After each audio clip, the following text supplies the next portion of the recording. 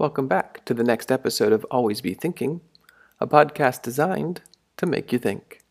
In this episode, we're going to be exploring a question that was asked recently on Quora about success factors of world-class marketers.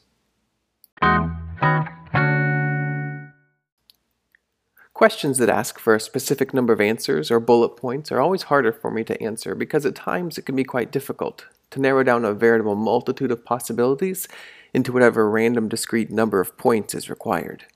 However, at the same time, I appreciate the somewhat forcing nature of the question, as it requires thought and intentionality over which factors, in this case, are of ultimate and penultimate importance.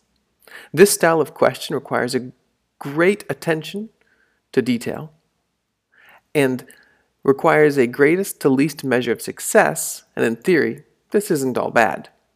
Just keep in mind that in practice there are many more criteria which may prove to be required for a world-class title. As always when beginning a response like this, it is important to consider what criteria we are using by which we measure success. There are certainly a variety of metrics that marketers are held to depending on their position, industry, and audience. It would be unfair in one instance to judge a marketer's success on adoption rate of a product if the product has a free level offering, as the barrier to entry is relatively low. On the flip side, it's also unfair to judge a marketer's success on public visibility of a product if that product maintains a very niche market, such as government customers. Understanding, therefore, the criteria by which success is measured requires a bit of case-by-case recognition and evaluation. Therefore, in this response, I'll highlight instead of what I believe are three common success factors, which can be seen predominantly across all marketing professionals, and which are clearly evident in the marketers that many consider to be capital marketers. The first success factor, in my mind, is the ability to listen to the audience. I recognize I'll probably ruffle feathers with my first suggestion here, due in part to the recent tweet storms that have been brewing around this individual. And although many would not immediately consider Elon Musk to be a world-class marketer, I would suggest that in fact he exhibits many of the traits of one. This includes his ability to listen to the audience. Pretty much everyone is aware of Elon's proclivity to tweeting and his often rapid-fire responses to customer questions and suggestions. While his primary role may not be one of a marketer, his ability to listen to the audience and tailor his marketing message or company direction, as a result, is easy to spot, and it's hard to deny its success. Recent tweets such as, "If there's anyone in the third row, turn off air recirculation. Third row cooling happens by air entering from the front and exiting through the vents in the rear bumper," in response to a question about cooling in the Tesla. Or perhaps another instance, "Yeah, that should improve soon. Software teams have been buried in Model 3 bring-up and tricky bug fixes, but that's mostly done now," as he responds to a customer complaint. Lastly, he often affirms a customer's opinion or view. "You're right, this is becoming an issue. Supercharger spots are meant for charging, not parking. We'll take action, ... I could go on here, but I think you get the point. Regardless of your current opinion of Musk's tweeting, there is no denying he listens to his audience. Therefore, my reasoning for this being point number one as a success factor for marketers is when a marketer listens to their audience, they are better able to tune their message and improve their marketing strategies. The second aspect of a world-class marketer involves their innate ability to connect with and subsequently empathize with their audience. Now, you may notice I call this an innate ability, but that's not really the complete truth. This is not so much a natural gift as it is a finely tuned byproduct from successfully listening to their audience as described in the initial success factor. Notice, though, the act of listening, while valuable, is more than just hearing. This second success factor implies that the listening results in action, the ability to understand the thinking behind the voice of the audience. This discerning nature is the second characteristic of a world-class top-shelf marketer.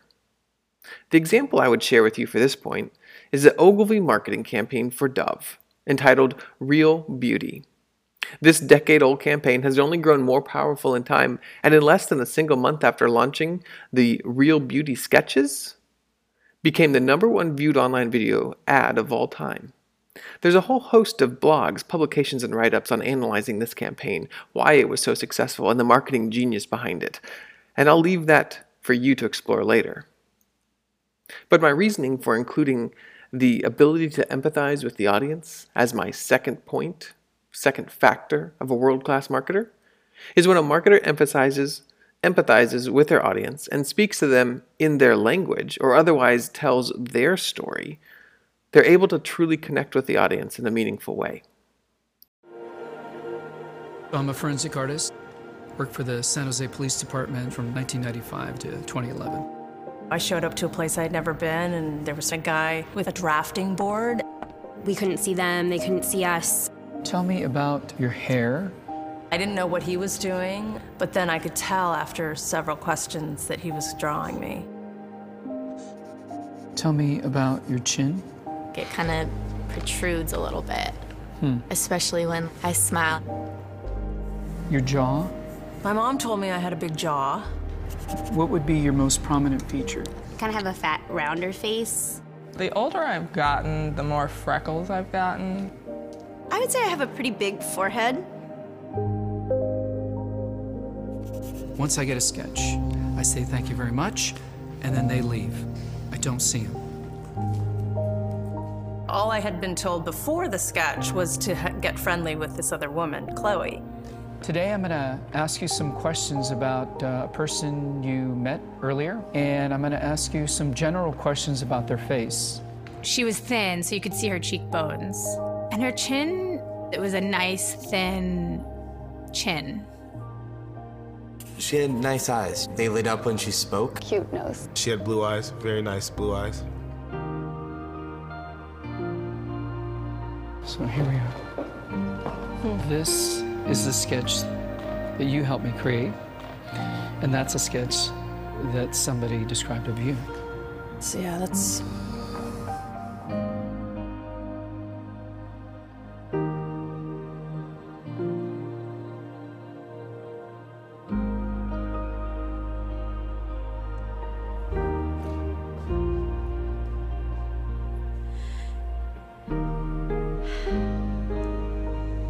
She looks closed off and fatter, sadder too. The second one looks more open, friendly, and happy. I should be more grateful of my natural beauty. It impacts the choices and the friends that we make, the jobs we apply for, how we treat our children. It impacts everything. It couldn't be more critical to your happiness. Do you think you're more beautiful than you say? Yeah. Yeah. We spend a lot of time as women analyzing and trying to fix the things that aren't quite right.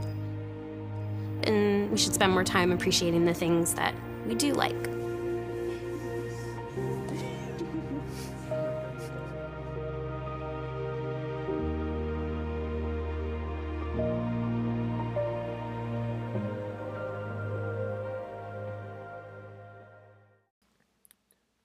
The final point in this top 3 list for cream of the crop marketers I have to give to the ability of the marketer to add value to the audience. This is, in essence, the culmination of the previous 2 factors and a host of others not mentioned here. Adding value means you have listened to your audience, you have empathized with them, and you have strategically determined the appropriate time and method to share your message with them in a way that provides real value.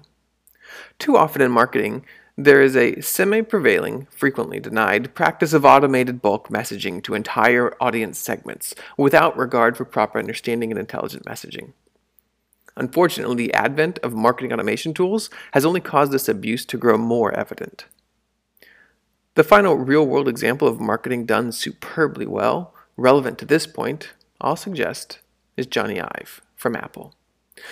Although, as with our first example, some may consider Jony a polarizing character, his white background, white wall-roomed shtick to be overused, it's hard to fault him for remaining consistent in his work and subsequent marketing.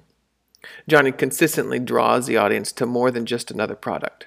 He focuses on the message surrounding a product. He emphasizes the value of what he's doing as it relates to the audience. The notion of how Apple markets their products is certainly one you will find discussed incessantly on marketing and product blogs the world over. I'd recommend researching the ethos behind their messaging if you haven't done so already. They don't focus on features. They focus on the customer's experience and how their product adds true value to a person's life. A quote from Johnny says, "It's a way that you demonstrate that you care for the people that you are making these products for." I think we see ourselves as having a civic responsibility to do that. It's important. It's right. It's very hard to explain why. This is our most refined iPhone to date. It is meticulously designed, engineered, and crafted. But it's the remarkable innovation inside the iPhone 5S that sets a new precedent. It's not just rampant technology for technology's sake. Every single component, every process has been considered and measured to make sure that it's truly useful and that it actually enhances the user's experience.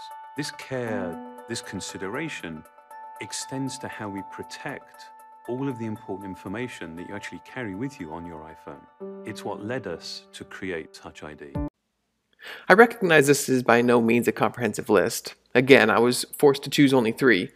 And I'm also aware that there may be disagreement on the top 3. As I stated in the beginning, there is an almost innumerable set of factors, which when all working together, complementary, create a world-class marketer. However, regardless of the exact ordering, I think you will find it difficult to create a case where these 3 factors are not present in the world's best marketers. You just finished another episode of Always Be Thinking, a podcast designed to make you think. What are your thoughts? What makes a world-class marketer to you? In the next episode, we'll dig in a little bit more about marketing in the digital age.